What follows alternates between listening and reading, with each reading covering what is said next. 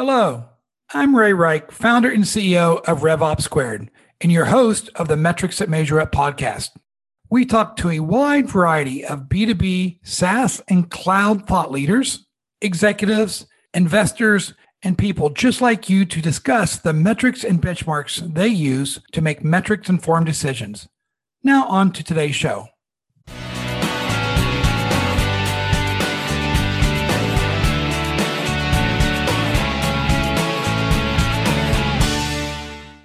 Welcome to today's episode of the Metrics That Measure Up podcast. Today, we are joined by Chris Mealy, Managing Partner at Software Pricing Partners. Today, we're going to be covering three main topic areas. One, pricing as a strategic value lever. Two, usage-based pricing, opportunities and pitfalls. And three, usage-based pricing, where do I start and how do I measure the business impact? Chris, please take a moment to give a brief background overview of your journey to becoming a guest on the Metrics That Measure Up podcast.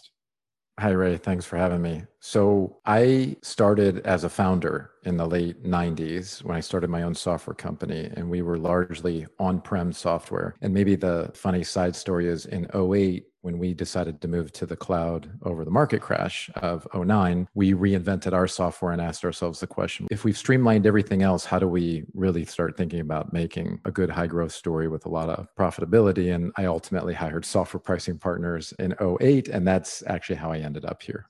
Interesting. So you were a customer. And it was. And it's interesting with your career journey, right? You've seen, I think, multiple incarnations of software deployment models. You've seen it from a on-prem model, and I'm not sure you're quite as quote unquote experienced, i.e. old as I am, but I saw software deployment models in mainframes. Then we moved to client server. Then we moved to web apps, and we went to SaaS subscription pricing, which was based upon traditional users. And now we've got this trend about consumption and usage-based pricing. Are there any common insights you have across all those different software deployment for pricing models? Yeah, so I started my journey in COBOL programming, Ray, back in '94. And so maybe not the mainframe, but close. It was what they call CICS screens. And along that way, when I think of consumption, and really it's something that's been at the sort of heart of all of this since 1982, is this idea that, consumption is not a thing. It's actually a gradient. And you can be extreme in your consumption approach. For example, I'll be ridiculous for a moment and say, well, I'm going to charge you every time you log into my software. Or I'm going to charge you in 5-second intervals that every time you use my software. Now, no buyer would agree to that. However, that can be a form of consumption. And arguably a form of consumption can be, well, I'm going to charge you based on the number of locations that you have, and what you're consuming, therefore, is the number of locations of your facility. And so consumption is a gradient. And I think the big thing that I keep seeing over and over and over is if you get, as we say here, too close to the wire, then selling becomes extraordinarily difficult on a consumption strategy. And so I think many companies that on the surface are touted as successful consumption approaches actually may be doing something very different on the sales floor and inside their partner channels, which, if we really broke it down, has very little to do with consumption. Chris, let's double click down into that because I hadn't thought about it quite like that. And I know I just read an article about HubSpot, and they kind of modified their pricing. And I won't say it went to pure consumption, but it was from the number of contacts in your database to the number of active or marketable contacts. Is that an example of a gradient? And honestly, how do you think that's went for HubSpot? So when I had my software company, I was one of the first batch of inbound marketing believers, and we were in the remodeling industry. And that HubSpot journey, I can tell you from close personal experience, the manner in which they're counting, in this case, the number of contacts, it just doesn't match with the way that value is extracted. And the simple litmus test that you can just think about is, here we were serving Europe and North America. And if we had 1,000 people download in Japan, I mean, we didn't have an operation in Japan. We weren't servicing anybody in Japan. We weren't even selling in that region, but HubSpot would want to charge us for the 1,000 contacts in the database. And a second example, we had caught wind of Home Depot, and literally overnight we had, I think it was close to about 11,000 people download. And this was in their retail and remodeling division. And it would be years before we would penetrate that account in any sort of meaningful way. But guess what happened at the end of the year? At the end of the year, who wanted to get paid for those 11,000 contacts? And then, of course, when we caught wind of Lowe's and ProBuild and others, like it just kept growing. But, these enterprise deals, these whales, they take a long time to go. And so the big message here is that when you are counting the wrong thing, you can actually get very far ahead of your customer in value delivery such that you will be billing for value not yet delivered. And I think HubSpot is a classic example, and there are many others, of a model that basically says, I'm charging you by the contact, and therefore I'm saying all contacts are created equal. And anybody that's done any selling can tell you contacts are not all created equal. Some for the reasons I just described, but also for other reasons. In addition, their partners and resellers have horrible challenges. And I think the litmus test doesn't mean it's not a great company. I love everything about HubSpot and the culture and the sort of message, but the practice of the manner by which they have geared their quote consumption model, I think the litmus test is pick up the phone, call HubSpot and get on the sales floor and have a conversation with the salesperson. And I'd be willing to bet in under 5 minutes, you're probably going to hear something like, hey, Ray, it's a really great time to buy software, and I think I can get you a special deal if you can make a decision by the end of April. And right there, the consumption strategy is not working. Because of the lack of pricing integrity? Or if the sales floor has already learned that I need to be flexible in price, they are not successful in defending value, and the odds are high that there are some systemic issues in licensing and packaging. It may not even be price point. It just might be in that metric. The problem with consumption, Ray, is that if I get into really large deals and count the wrong thing, next thing you know, I'm saying, hey, it's 17 million a month. And, somebody's going to, on the buying side, laugh you out of the office. So now your list price is 17 million. And the salesperson has to say, well, I need to right size this deal. I need to either let Ray know I can negotiate up front, like in the former example, or I have to right size this deal maybe down from 17 million to 1 million. And then I'm going to enter the sales process, and then you're going to give me a really hard time with procurement. And then I'm going to land on a net price of 250,000. Now, what does it look like if I took a deal down from 17 million to 250 grand? Now, this is an extreme example, but these are not fabricated examples. These are real examples our customers struggle with. If you took a deal down from that size, the message you're sending to the buyer is, let the rodeo begin. And that's what makes consumption really difficult. That's one of many things that makes consumption really difficult. Yeah, well, as we talked about right before we started today's podcast, we could spend hours on this, but let me zoom out for just a minute, Chris. And one of the things that I've done, and it might be wrong, is I've associated this whole growing trend as a customer acquisition motion of product-led growth to usage-based pricing. And I know they're not 100% linked, but where would you say that product-led growth as a customer acquisition motion is from a maturity perspective? And then correlate that to how mature is usage or consumption-based pricing for product-led growth companies? Well, I would rewind slightly to say pricing, which collectively how you license, how you package, and how you ultimately charge for your software, and what that sort of picture as an integrated form looks like, is still very young. We are all, myself included, onboarded in a product market fit orientation, and pricing and this idea that I'm going to launch a product and then, hey, let's do a quick scramble in the next 2 weeks and see if we can call somebody and see if we can help put a price on this thing, is kind of the status quo right now. And it is an emerging field that pricing is not just a discipline, but it is on par with product management, and in fact intersects directly with product management. And so the idea that you will design the product with how you would package and how you would deliver value and how you would license and charge for those components, and what goes in the subscription stream and what should be charged extra, and how do we balance that? And if I am dealing with on-prem versus cloud, how do those things kind of play together? Most of this is left tucked under the carpeting in the bowels of the organization, where many people struggle with these issues. And very rarely do you see a formal monetization discipline stood up inside of the software company. And the reality is it's a process. This is not a car. You're not creating a car and then it's a static sort of value delivery. If you are creating new features and you have a thing called a roadmap, which just about every software company does, unless we're sunsetting the features, then that begs the question of, well, is the thing that we're creating supposed to be given away? Or is it really the seed of a new product? Or is it really something that I should be charging extra for? And does everybody even need it? Like, I don't want to put too much stuff in the base package, otherwise sales starts having issues. And so this challenge of working your way through all of these issues until you formalize that and sort of stand it up on par with product management, which many of our customers are doing, you're sort of destined to always be reactionary. And that's the problem. That's the challenge. The challenge is that there's a long list of things that you need to think through to do this right. And if you're trying to do consumption, that can go horribly wrong. This is something I really do want to dive into more, because I was reading a blog that you had put out in the last few months about the chief monetization officer. And the reason I bring that up is often pricing, packaging, whether it's product-led growth or usage-based pricing or not, sometimes it falls to marketing. Sometimes the VP of sales will walk in and say, we're just not competitive on pricing, we need to change it. Or the CEO has a view of different packaging. So is there a best practice on who and how you can put a pricing strategy together, factoring in all the variables you just mentioned, Chris?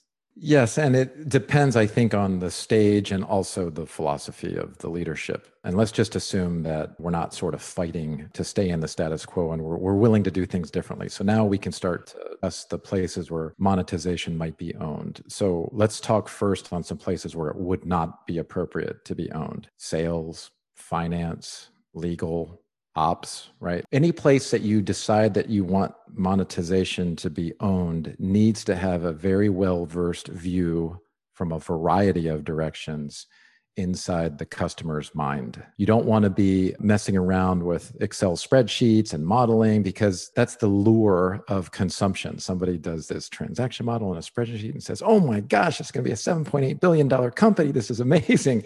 And like, reality doesn't set in. I mean, you want in your monetization group input from sales. You want somebody on the sales force saying, look, I'm never going to be able to sell that, Ray. So don't go down that road. And so when we then start to look at younger companies, and when I say younger, we don't have the staff or the dedicated sort of horsepower yet, because we launched our company at a time when we didn't organize around that concept. Monetization wasn't on the roadmap. We didn't talk about it with our investors. And now we kind of have our labor model, our staffing model, and we can't hire somebody else. Then the question is, okay, well, we can look at marketing. However, some of the risks with marketing are you tend to view in the marketing world the segmentation stack and deal in language like firmographics. So you tend to think in customers like employee size and other things that fit in databases that we can go pull sample lists of customers and feed into the sales team in the form of marketing qualified leads. But that has nothing to do with monetization, right? Like, monetization doesn't have to do with how many employees you have. A great example might be in the workflow arena.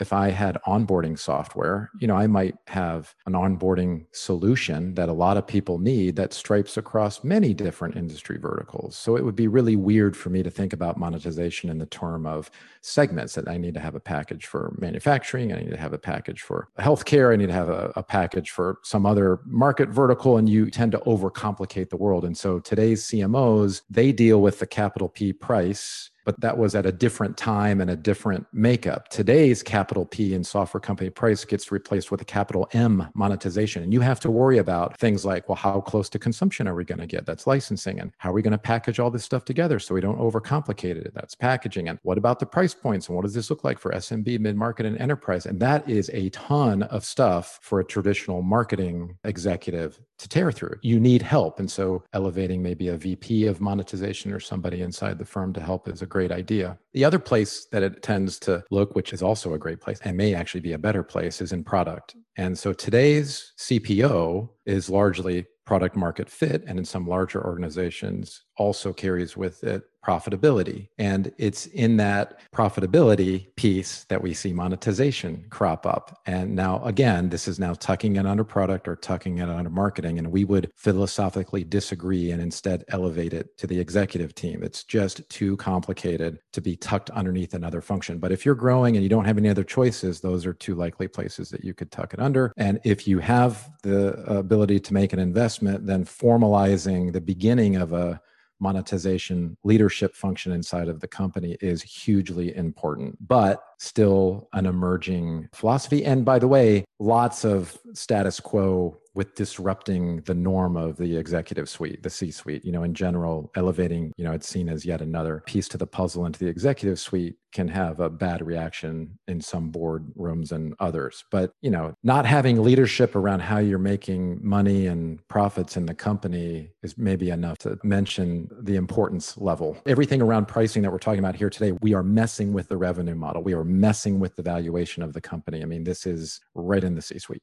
Boy, I tell you, the chief product officer idea, I love that. And I kind of correlate it to the chief revenue officer, though still an early stage of real deployment maturity, was to try to integrate marketing, sales, and customer success to the customer lifecycle to improve the customer experience and thus increase customer lifetime value. The chief product officer for this kind of, I'll say both PLG and usage-based pricing, though I know they're not explicitly linked, forces that person to really think about my go-to-market strategy. How do I actually maximize customer acquisition, profitability, revenue? How do I track all the usage to be able to do better billing and thus better collections? I just love that idea. Are you finding many companies, especially in the SaaS or cloud industry, are actually elevating that CPO to have this responsibility, Chris, or is it more of a early stage concept from your perspective? I think it's a mixed bag, Ray. I think all this stuff is still relatively early. I think people still joke about the black arts of pricing. And it turns out there's just a ton of science behind all of that art that is now starting to come into fruition with tools and techniques and frameworks and things to think through. There's another reason, by the way, when you tuck it under product, or at least, and I'm not saying that you tuck it under product and nobody else sees it. I mean, you still need a cross-functional sort of, you need input from legal, from sales ops, from, the billing side of the house and customer success. I mean, you need somebody to drive it, but the monetization function, it's like the glue that sits inside of the revenue model that pulls it all together. And the reason that product is also a great place to start is because you will change your roadmap based on the things that you triage inside of monetization. For example, if I was debating between two components that I might bring to market, and maybe one is better cast as a flat fee, an upfront flat fee for customers, but there's another that really is more broader reaching, and maybe we could argue it's a percentage upcharge to this consumption approach. Well, then one clearly is going to have better revenue potential than the other, and I might reprioritize them. And that reprioritization is really smart and really something that you want to happen, because when you bring monetization into the fold, you also do this other thing, and you build this thing that we call asset transfer value. And that's not a term we invented, that's been around for a while. But asset transfer value typically doesn't include the playbook for monetization. But if I'm at the selling table for my entity and I'm trying to get full value, and I can demonstrate that I have a science behind how I monetize my software, and now I look at the roadmap for the next year and I can say, these things are going to fold into this kind of addition. This is actually the seed of a new product. Here's how we're going to monetize it. And then I can therefore forecast and put some science behind that. I can transfer that knowledge to the buyer and argue for premium value because I understand how my customers are reacting to my packaging and pricing changes. And that playbook, that knowledge base that you build inside of this entity, if you think about passing an asset of a software company to a new buyer without that, and then think about passing it with that, I mean, it's extraordinary value, right? Because you have a process by which you're making money and getting paid fairly for your value. Yes, but even when you do that, one of the biggest challenges I see, especially in large enterprise organizations or government entities that have very hard, maybe even appropriated budgets, even if you can show the value of each incremental unit of work usage, they can't increase their budget. How do you kind of rationalize those two competing dynamics, Chris? Well, so your scenario is the customer wants to use more but doesn't want to pay more? Yeah, they see the value, right? They know that each incremental unit will add more value to their business, but they're like, my budgeting process says I can only spend $500,000 a year. I don't care if I use 500,000 units or a million units. It's got to be a fixed price. How do you rationalize those two competing dynamics?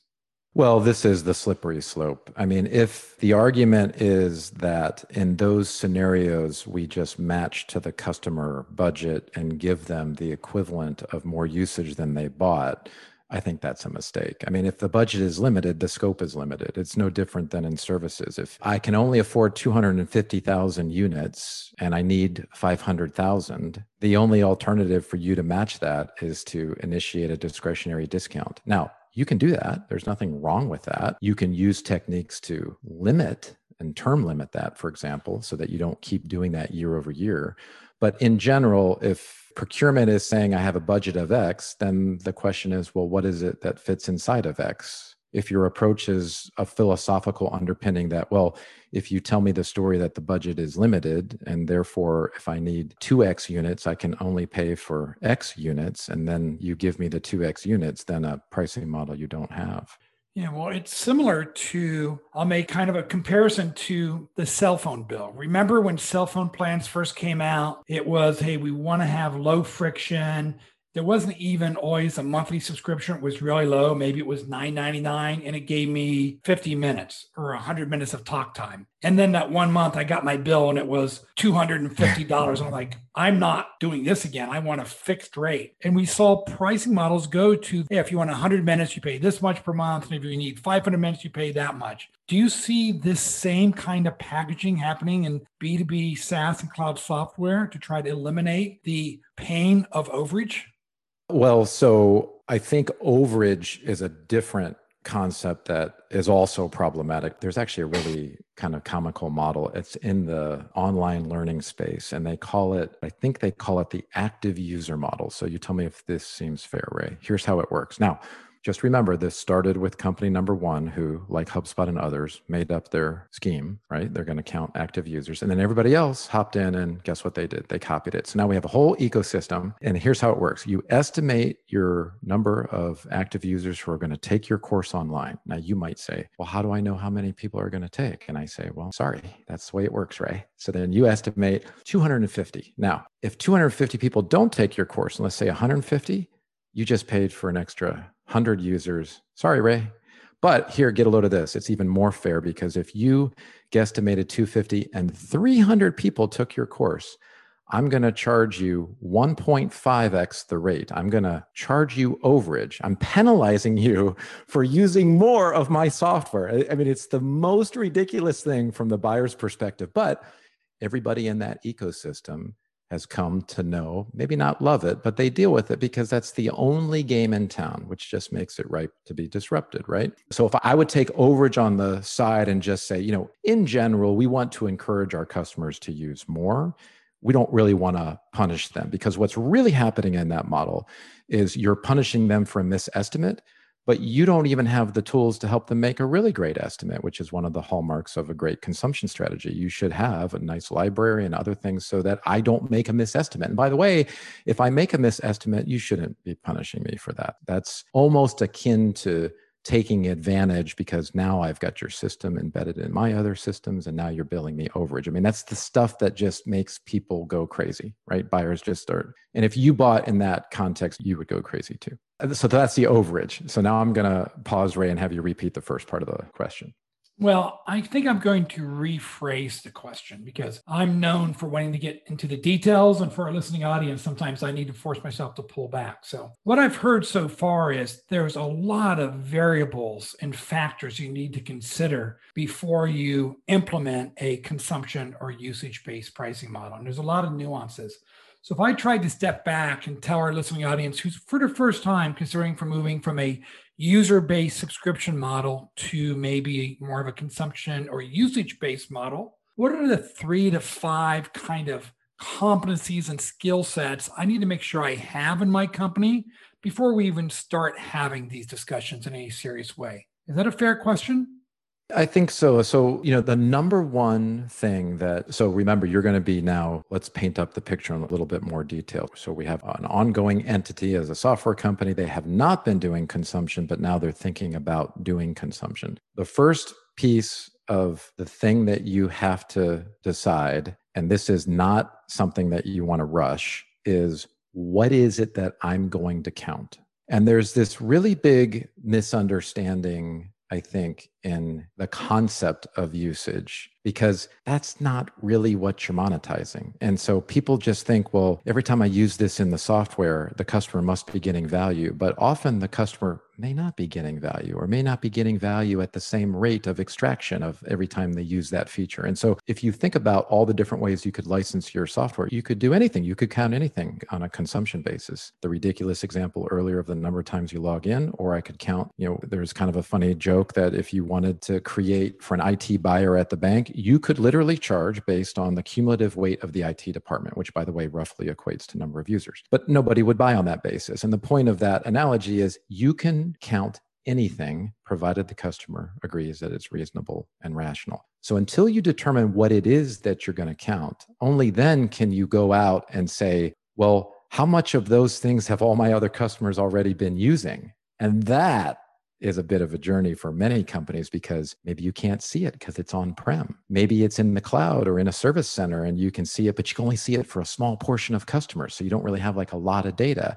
Or maybe you need 6 more months on the roadmap to even be able to glean what those counts might look like. And until you have that under your purview or under your understanding, and you kind of have a good set of data by which to even start the journey, it's relatively pointless to really go any further, right? Because you're going to spend a huge amount of time talking about all these wonderful ideas of consumption conceptually, but you don't have the internal know-how to pull it off. Nobody could even build a model unless you want to make up something on the fly. And by the way, you can do that. We have a launch pricing line where we have to fabricate things because the software's never been sold before. But if you've already been selling the software, the journey to consumption should be a very methodical, thoughtful, slow journey, not a rushed, oh my gosh, June is when we're launching and we need to be on consumption.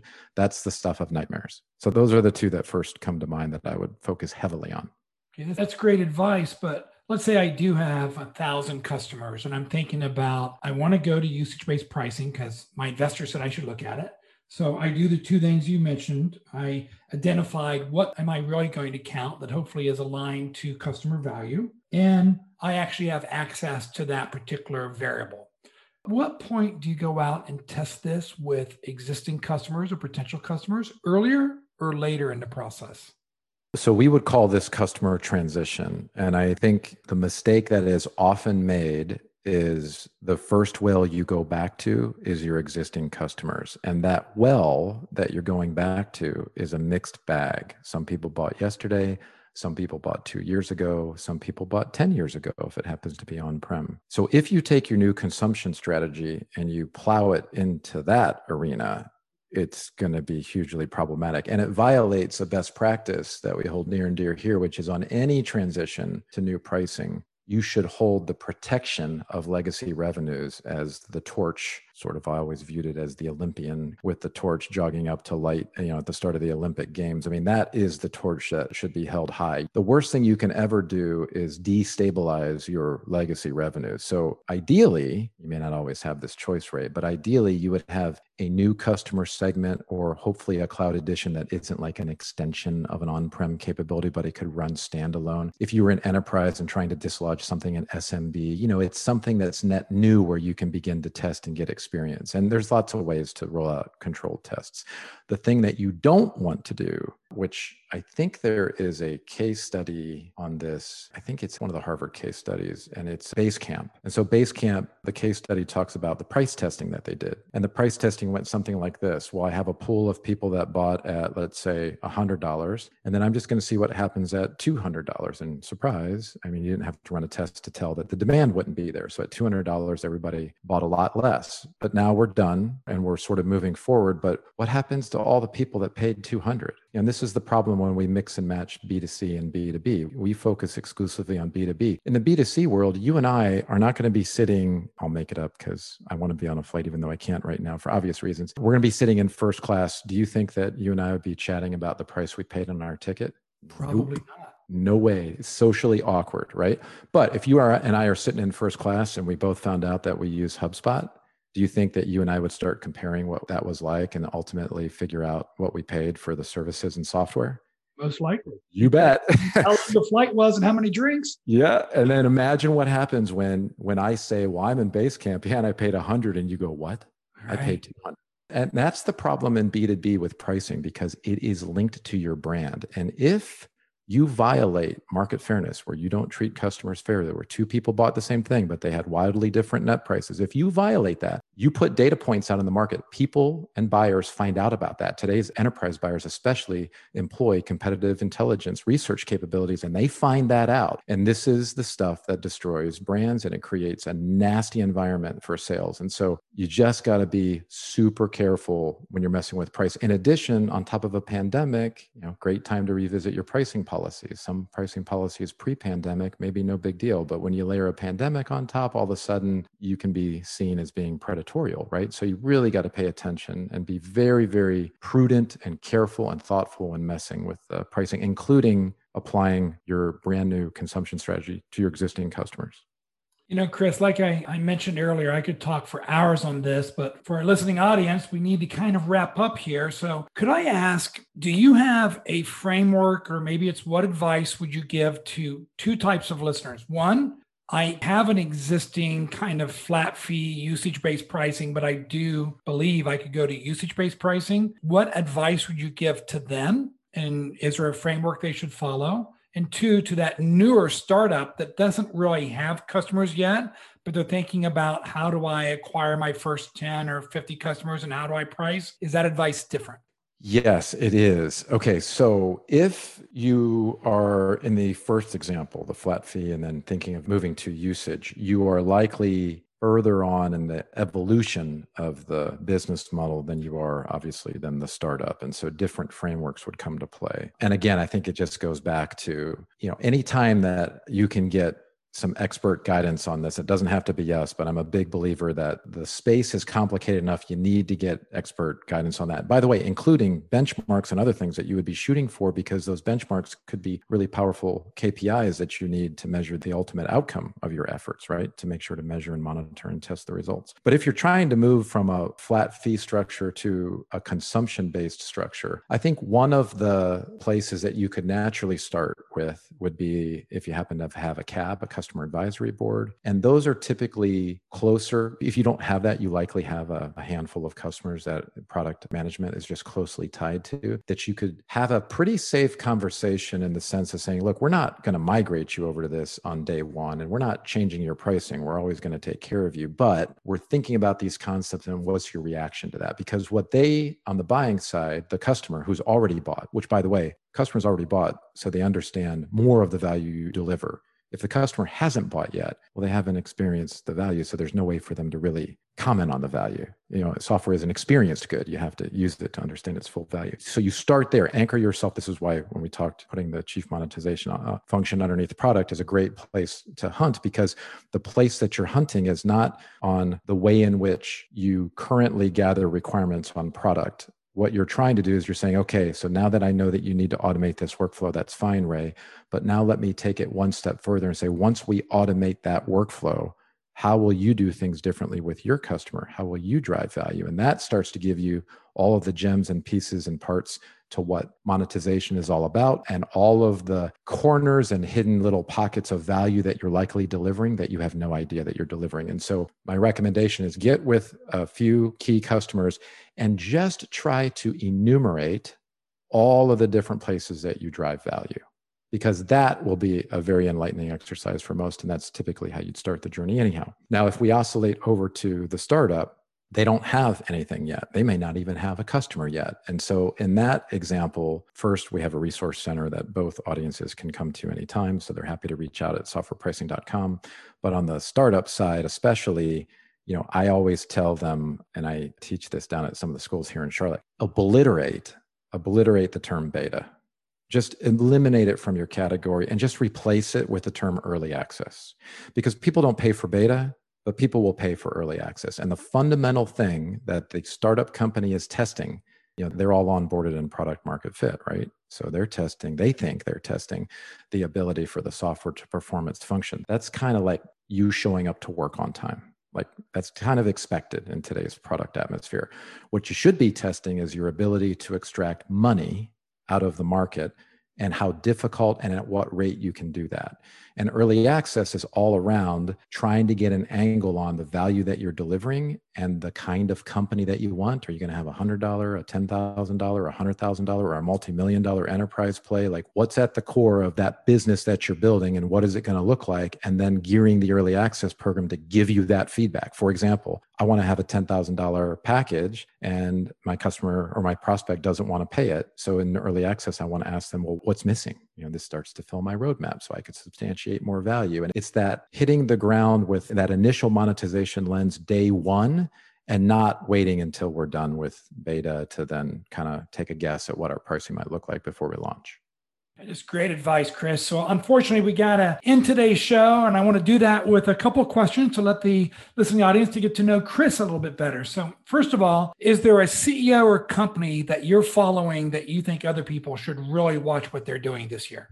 I would reframe my answer to say there are certain characteristics that I find really appealing in today's CEOs and companies. So first is understanding that the best gift that you can give employees is quality time back with their families. This idea that we're growing like crazy, and I fire up my new entity with great investment capital, and I'm on 24/7, and every new time zone fills up my employees' inboxes with more and more stuff. And in the end, although our listeners may not be old enough, we turn our employees into Soylent Green. I don't know if you know that reference or not, but that was basically turning people into food from an old movie that was pretty famous. I've lived that. I think it's horribly destructive for many reasons. And in fact, having the opposite of that here at Software Pricing Partners, I can tell you, if you give them a normal work week and you give them time with their families, amazing. You create space for innovation, which is what you're really trying to do. I would also say the second characteristic that I would look for is understanding that too much of anything can be toxic, including growth. I came from Ernst & Young. I watched a wonderful mission called Future State 97, and then somebody decided they wanted to be $1 billion in revenues by the year 2000, and the whole thing became a very different animal that wasn't really fun to talk about.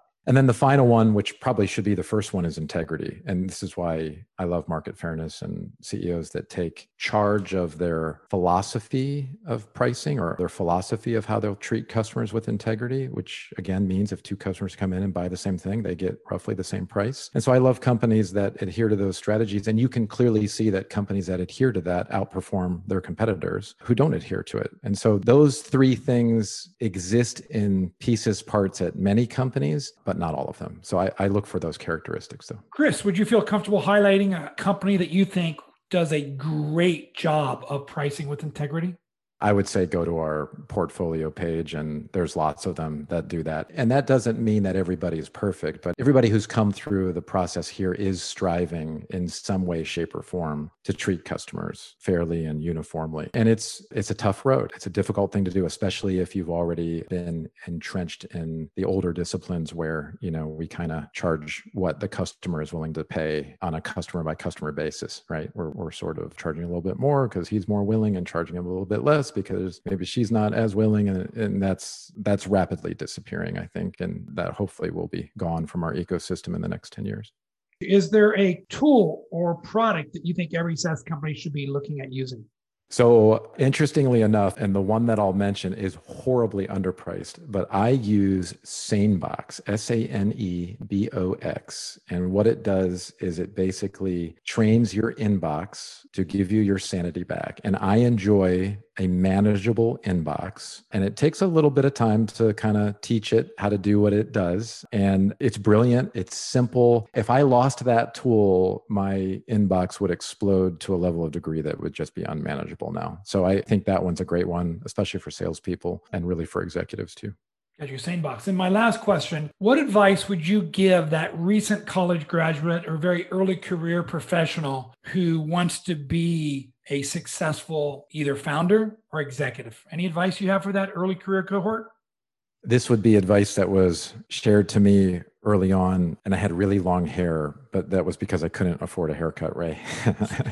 And I kept asking the question, like, how do you get investment capital? And how does that work? And the advice that I got at the time was spend more time understanding your customer and understanding not just what they want to buy, but how they want to buy it. Of course, that touches on monetization that we talked about here today. Here's what I see as a huge mistake with founders early on. They get a lot of traction in the form of conversation, not a deal that's actually won. And then they want to go raise capital. And what they don't realize is right before they raise capital, somebody's going to say, so, which customers have bought right before we close? And if nobody's really bought, you spend all your time on the road show, you can expect an adjustment to the valuation, or maybe an adjustment to the terms that take away some of your flexibility. And so spend all your time. You'll spend just as much time raising capital as you will signing another customer on. I've lived that. I can tell you that from personal experience. And so spend all your time getting the next customer to buy. And when that happens enough, there'll be people lined up out the door to make an investment. Great advice, Chris. And thank you so much for being our guest today on the Metrics That Measure Up podcast. So listeners, that's Chris Mealy, the CEO of Software Pricing Partners. If you are enjoying our guests and the topics we discuss here on the podcast, it would mean the world to us if you would subscribe to our podcast, and also please provide your comments and rank us. We really, really appreciate that. Chris, thank you so much for being our guest today. Thank you for having me, Ray. Thank you for listening to today's Metrics That Measure Up podcast. If you would like to learn more about B2B SaaS metrics and benchmarks, please visit RevOpSquared.com.